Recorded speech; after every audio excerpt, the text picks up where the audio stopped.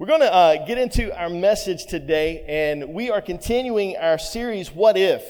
But I want to open it by telling you a story about a few months back, early on in quarantine, when all the restaurants were pretty much shut down except for fast food drive-thrus. And me and Luke and Daniel, I believe, were the only ones that were with us. We were on a little road trip heading east, and we left in the morning. We were going to get breakfast, and we went and we stopped at, we were going to grab Bojangles here in Knightdale, and it was just lined up around the building. I mean, you thought they were like opening the new iPhones or something like that, right? I mean, it was just lined up, and we were like, no, we got to get going. We head down a little farther. We stopped maybe at Zebulon, I think. Same thing. We're like, I'm not waiting. And by this time, we had a little illness called being hangry. Anybody else ever get that? Our family has it. I think it came through Sherry's line, but it just came to me. But anyway, I get hangry and it's rough. And so we rode on a little farther. We get to Wilson, North Carolina, and we stopped at the exit there. If you ever stop at Wilson, there's Cracker Barrel and Chick-fil-A. And so we were going to stop at that Bojangles, and we get there. The line on the drive-thru was not that bad. So we pull in, and it's moving a little bit slow, and there's this guy in this truck in front of us. And all of a sudden, most people picked up on the pattern, right? They circled around if they came in a different entrance, and they got in the drive-thru line the way it was lined up. But then somebody, somebody has to do it. They're going to try it. They come and they act like they're just going to try to cut into the line. And me, I'm thinking, buddy, you're going to go to the back of the line. You're going to wait like I've had to wait. You don't understand. I'm about to snap. I have not eaten. I'm hangry, and I'm going to hurt somebody. And, I'm just going to snap. So I would not even think about it. But guess what? The guy in front, and he was moving slow. He wasn't moving up like he was supposed to. And there's etiquette, right? Y'all know the etiquette, drive-through line etiquette, waiting in line etiquette. He was not moving up. I was already frustrated with this guy. My children were probably saying bad things about him. And I probably corrected them, or I may have participated. I don't know. It's a little fuzzy now, the details. But then this car moves up. They come up. They're going to try to cut the line. There's like 4 or 5 cars behind me even. And what does this guy do? This selfish jerk lets the car in and lets them cut line. So it was all about on. I reached for the baseball bat. No, I'm kidding. I was tempted. I wanted to go. I wanted to fight this guy. And if my children were saying bad things, I was by this time talking about how dumb this guy was and that maybe his mom didn't even like him very much. I learned from my children. I know I'm supposed to set the example, unfortunately. I get road rage and I get hangry all at the same time, and it was just a perfect storm combination. And then, as we sit there, we wait. And I'm telling y'all, if I'm nothing, I'm real, right? I'm just being honest. I don't have it all together. And so when I say I was talking bad about the guy, I was talking bad about the guy. And we finally get up there. We get ready to take our order. We order, and this guy is still moving slow. He's not moving up and filling in the gaps. And I'm like, 2 feet makes like 10 minutes difference, right? That's what my brain is thinking because I'm hungry. And so we get up there, and we finally get up to the window. It's time for us to pay and get our food. And do you know what that jerk in front of me did? Paid for my meal. Gosh, what a horrible person. I mean, I'm so thankful I didn't jump out and bust his windshield out like I was tempted to do. I mean, this dude paid for my meal. He's a jerk. He's not supposed to. It was probably just to spite me. I bet he could see my facial expressions in his rearview mirror. I say that to say this. Have you ever felt that you were absolutely right only to realize you're wrong? I knew I had that guy pegged. I knew he was selfish. I knew he wasn't thinking about anybody else. He wasn't paying attention to the line, and he's going to let somebody just cut in the line, not thinking about everybody else who'd been waiting behind him. I just knew I had him pegged. He was a jerk, but really, in all truth, I was a jerk. I was a jerk. And then he humbles me, and God humbles me by this guy being kind enough to pay for my meal. And I realized so very clearly, probably one of the clearest times of my life, because I'm a fairly nice person. I don't usually get too bent out of shape except in traffic and when I'm hangry. But I'm usually a pretty nice person. And I just knew that I was right and he was wrong. But it was all the other way around. He was right and I was wrong. I was the wrong person in this situation. And sometimes you think you're right when you're really, truly wrong. In Matthew chapter 7, if you want to turn in a Bible there or look on a phone, we also have the scripture up here. Matthew chapter 7 and verse 13. Jesus says something pretty powerful. It says, "Enter by the narrow gate, For the gate is wide and the way is easy that leads to destruction, and those who enter by it are many. For the gate is narrow and the way is hard that leads to life, and those who find it are few. So Jesus, we hopefully know his name. Jesus is the Son of God. He is teaching in the Gospel of Matthew. It's written down here, and he says that the way to destruction, the way to lose your life, is a broad road, and many will enter through the gate that road leads to. He's saying many people will miss salvation. He said the road that leads to life is narrow and few will find it. Okay, this is Jesus, y'all. Jesus says that a lot of people are going to miss the narrow path that leads to life. Skip down a few verses of verse 21 and see where Jesus picks up. He says, "Not everyone who says to me, 'Lord, Lord,' will enter the kingdom of heaven, but the one who does the will of my Father who is in heaven. On that day," meaning when he comes back in judgment day, "many will say to me, 'Lord, Lord, did we not prophesy in your name and cast out demons in your name and do many mighty works in your name?' And then will I declare to them, 'I never knew you. Depart from me, you workers of lawlessness.'" That's scary, isn't it? Isn't that scary?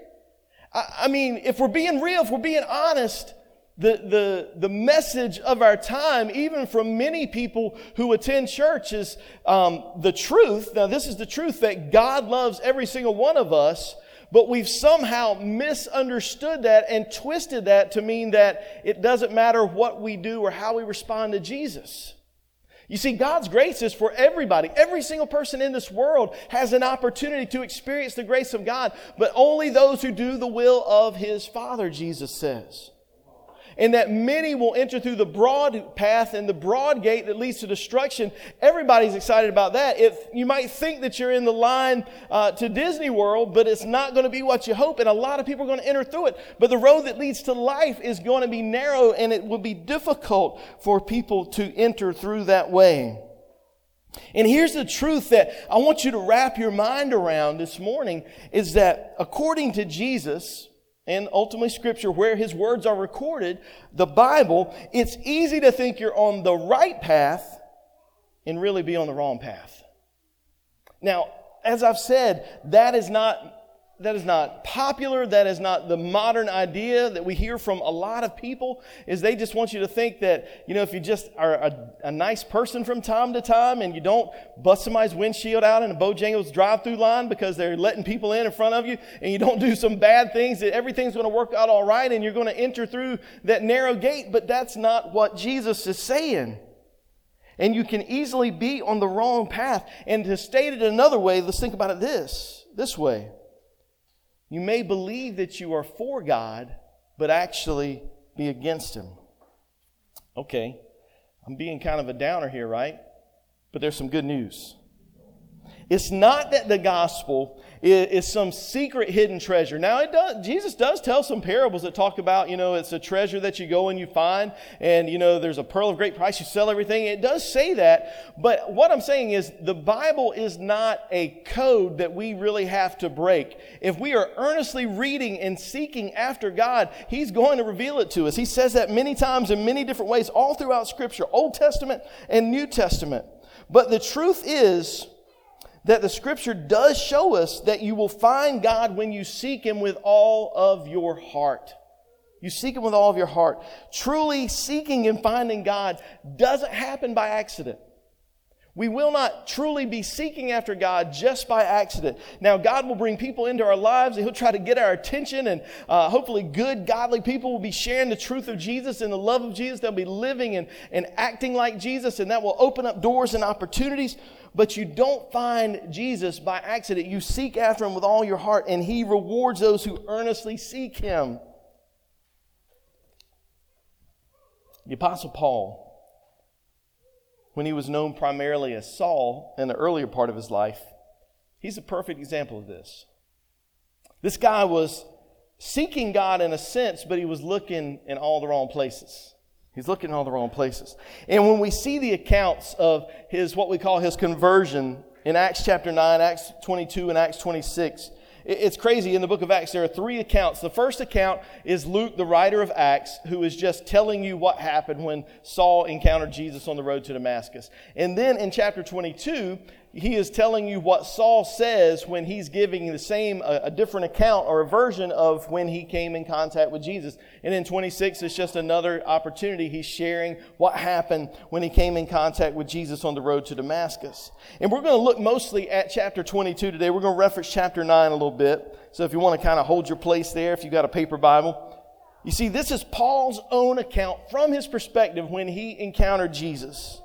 And he recounts his spiritual pedigree, how he had all the right answers in Philippians. In Philippians chapter 3, he says, I was a Hebrew of Hebrews. I was a Jew of Jews, so to speak. I was a guy who was after God. I was chasing after God. I had all the right answers. I knew all the right things. If they gave synagogue perfect attendance pens like they used to give when I was a kid in Sunday school, he'd be like, and just unroll, man. He'd have a pen for every week, every month, every year. He was there. He knew all the right things. He said, as to the law, the Old Testament law of God, he said, I was a Pharisee, which means he was like a religious lawyer. He knew all the right answers. And then he says this, as according to zeal, being zealous for God, I persecuted the church. He said, I believe that the church, now this is all him looking back when he's saying this, and the idea that we get is, he says, when it comes to defending God's honor, I believe that the church was completely against God, and so I try to destroy the church. I was zealous for God. He believed with all of his heart that this new cult of the church, or he called the Way, was a blight on the faith of Hebrews, and it needed to be eradicated. And he believed beyond a shadow of a doubt that he was God's man to destroy these false teachers. He just knew it, or so he thought. And here's what he says in Acts 22. Acts 22, verse 3. He says, I am a Jew, born in Tarsus in Cilicia, but brought up in this city, educated at the feet of Gamaliel. This was a high-ranking Pharisee, Gamaliel, that he studied under. And so he said, if you want to compare Pharisees, I studied under one of the best. So I was trained. According to the strict manner of the law of our fathers, being zealous for God, you hear that theme again? As all of you are to this day. I persecuted this Way, talking about the church, to the death, binding and delivering to prison both men and women. He was throwing men and women in prison for being Christians. As the high priest, verse 5, as the high priest and the whole council of elders can bear me witness.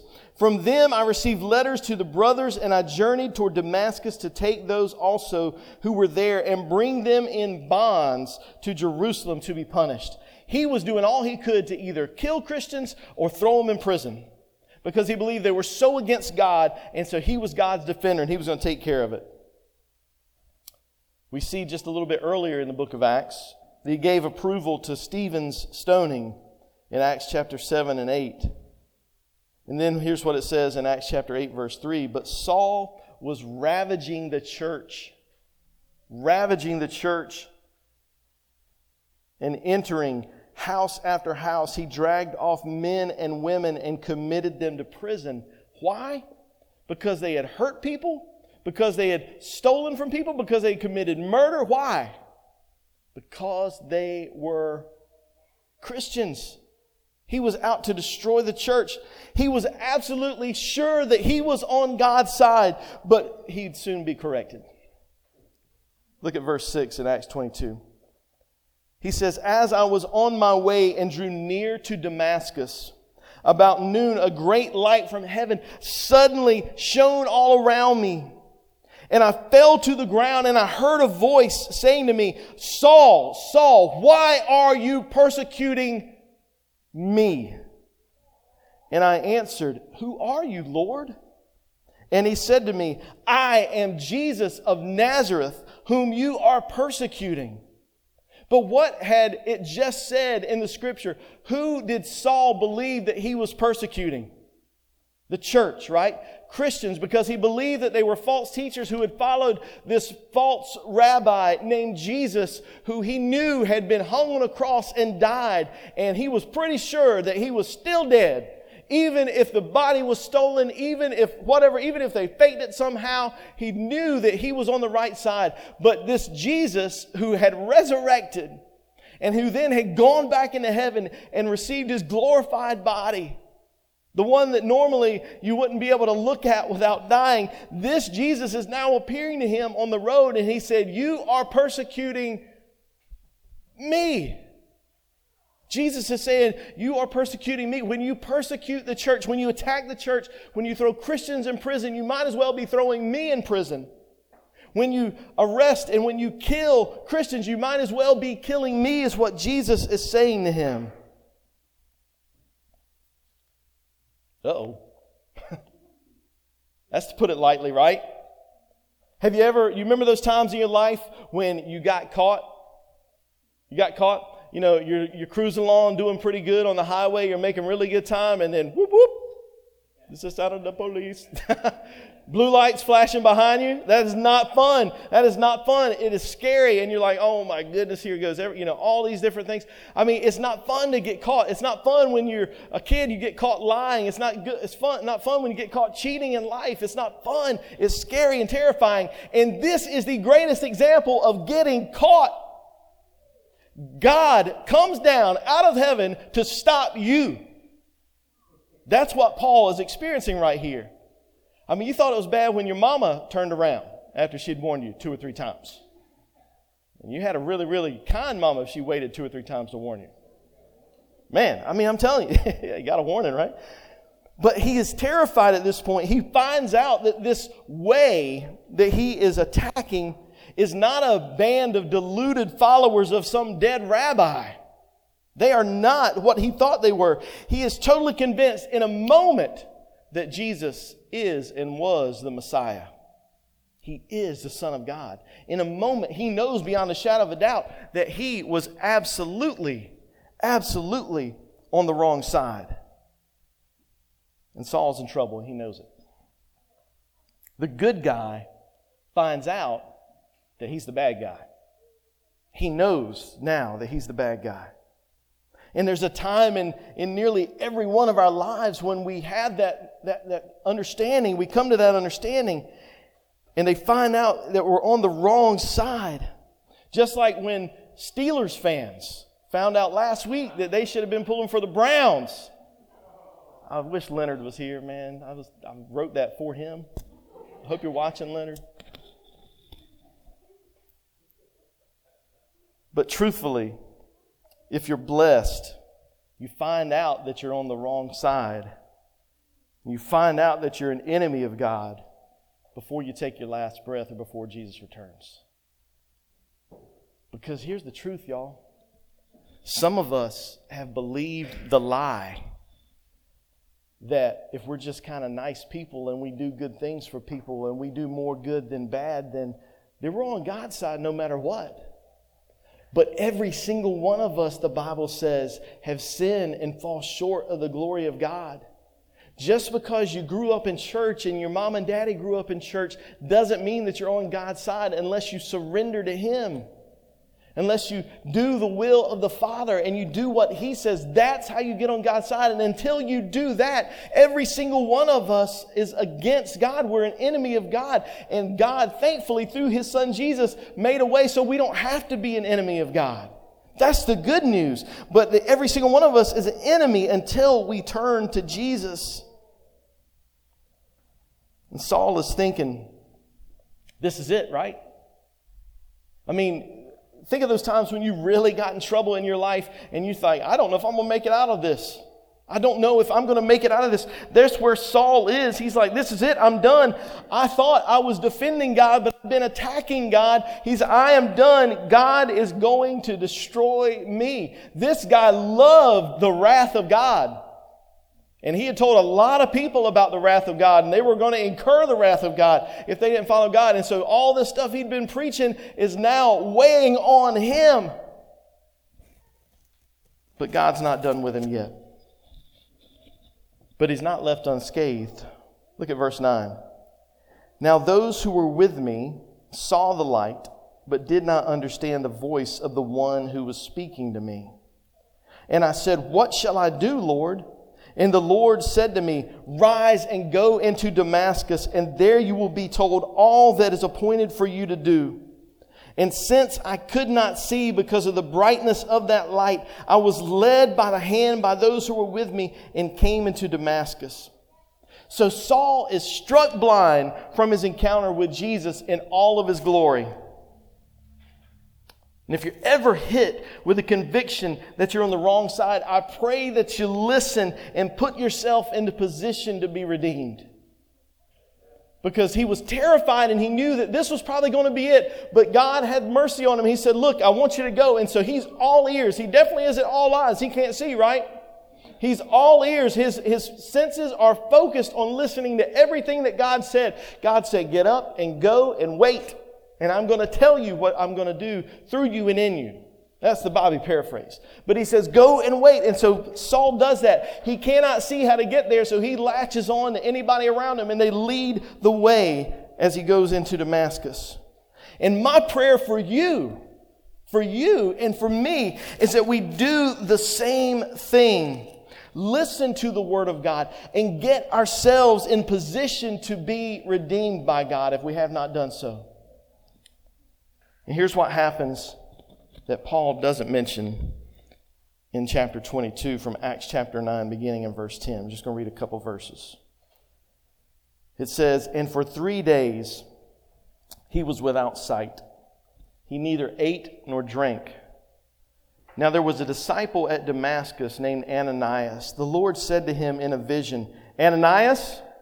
And he said, here I am, Lord.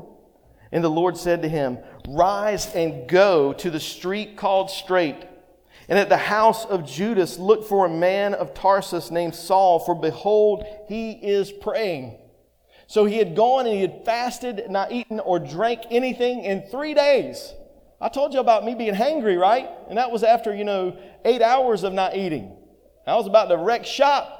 This man fasted, did not even drink anything for 3 days, and prayed continually. Now put yourself in the perspective of Saul. He knew that he was the good guy, but then he finds out he's the bad guy. He knew that he was for God, but then he finds out he's against God. He thinks that he's about to be destroyed, and God says, but hold up, wait a second. Head there and wait and listen. Do you believe his prayers contain the prayer for God to save him?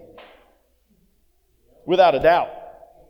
Without a doubt. He's saying, God, have mercy on me. To take one of Jesus' examples, God, have mercy on me, a sinner. Like the man who stood there and just said, beat his breast. I guarantee you there was probably bruises on this man's chest where he's praying, Lord, have mercy on me. Don't hold against me everything I've done.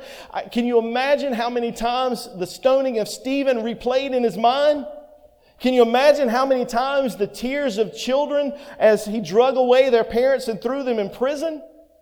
Can you imagine how all of that replayed in his mind, and he's saying, Lord, forgive me, Lord, save me, don't destroy me, don't give me what I deserve. And so he's praying for 3 days. He's fasting. He had not had anything to eat or drink, and I guarantee you he was praying for God to forgive him and save him. And so he's waiting. He says, I thought I was your friend, God, but really I have been your enemy. And so he's waiting, and I guarantee you, emotionally and spiritually, he is trying his best to wave that white flag. He's trying his best to surrender, but there's a problem. Everything that he thought was right up to this point was wrong.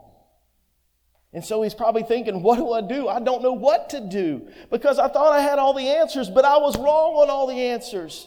What do I do? Have you ever felt that? God, I don't even know what to do. But here comes his answer. God always shows up right on time. And this time he does it through the man named Ananias that we read about a moment ago.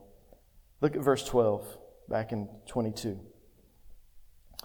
And one Ananias, a devout man according to the law, well spoken of by all the Jews who lived there, came to me and standing by me said to me, Brother Saul, receive your sight. And at that very hour I received my sight, and I saw him. And he said, the God of our fathers appointed you to know his will, to see the righteous one, and to hear a voice from his mouth. For you will be a witness for him to everyone of what you have seen and heard. And now, why do you wait? Rise and be baptized, wash away your sins, calling on his name. He's been ready, guys, to surrender. But seeing the resurrected, glorified Jesus wasn't enough to rescue him. He saw that, and he was still in a mess. Being miraculously blinded by Jesus wasn't the answer. He was still told to go and wait to hear what he needed to do. He fasted for 3 days, and that wasn't the answer. That's a pretty spiritual person who'll fast for 3 days. I struggle after 3 minutes. That wasn't the answer.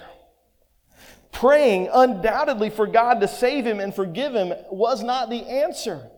He was still waiting to hear what needed to be done, how he needed to respond. Being miraculously healed by Ananias wasn't the answer. And even being told of this new ministry that he was going to carry out was not the answer. There was still something he needed to hear to be free, to surrender completely. And what was that answer? What was that answer? What were the terms of surrender that God gave to him through the mouth of Ananias? Verse 16 said it. He said, and now, why do you wait? Other translations say, what are you waiting for? What are you waiting for? Rise and be baptized. Get up and be baptized. Wash away your sin, calling on the name of the Lord. He had done all those things. He had experienced all those things, stuff that you and I have never experienced. And many of us have never fasted for 3 days straight and not even had any liquids to drink. But yet he still was waiting for what he needed to do to surrender his life to Jesus. And then God tells him, rise, get up, be baptized, wash away your sins, calling on the name of Jesus. And then he would be free. And that's the same thing that you see through the book of Acts. That's the same thing you see through the book of Acts for anyone who would seek to come and follow Jesus, to surrender and be set free. And that's the same thing he says to you and to me and to every single person in this world, is if once you believe that I am the Son of God, and he believed it. I know he believed on the road that day. He believed that Jesus was the Messiah, the Son of God, but he still had more to do to respond to God's terms of surrender. He still had more to do. So when you believe that Jesus is who he says he is, then you respond the way God tells you to. You turn away from what you used to do, what you used to think was right. He thought he had all the answers, but he realized he didn't. You meet him in baptism and you have your sins washed away, calling on the name of Jesus, because it is the only name given to men by which we must be saved. And we contact the precious blood of Jesus when we're baptized into Christ. And we're forgiven and free. That's the same thing he said through every person who became a Christian in the book of Acts. And it's the same thing he says to everyone who will come now if you read his word. And God says to turn away from the wrong side. Come contact the blood of his Son in baptism through your faith and call him Lord.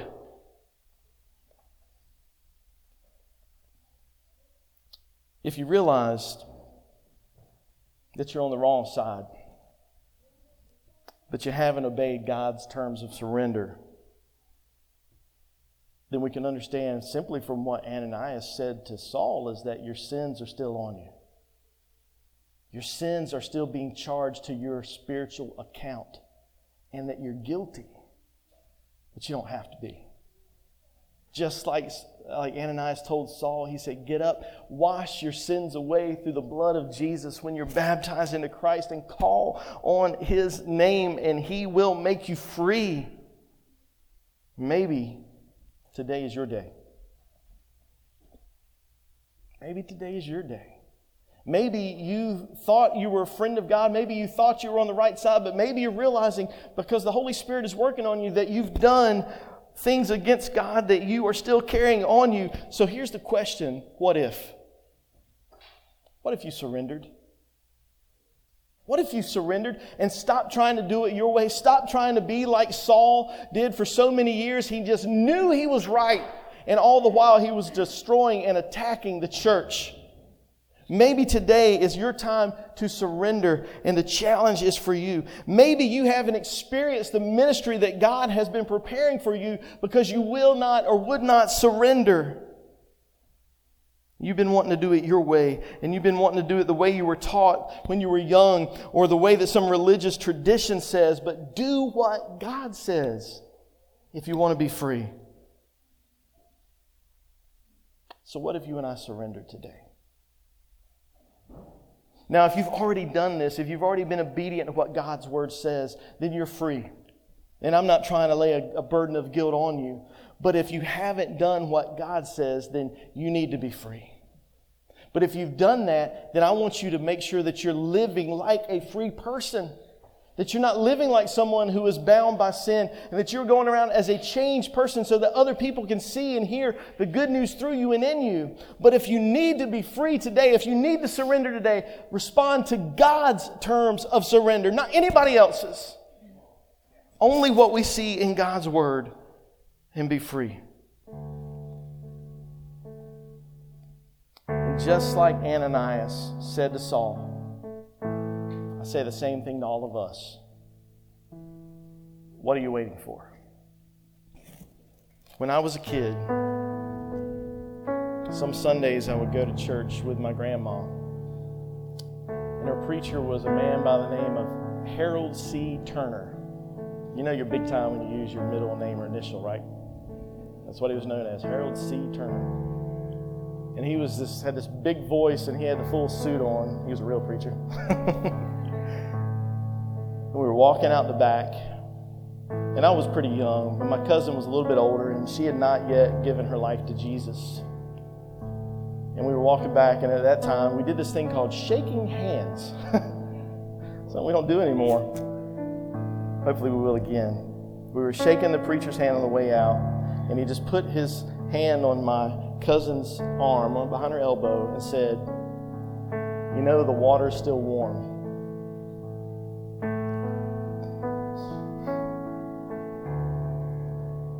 That hit me in the heart.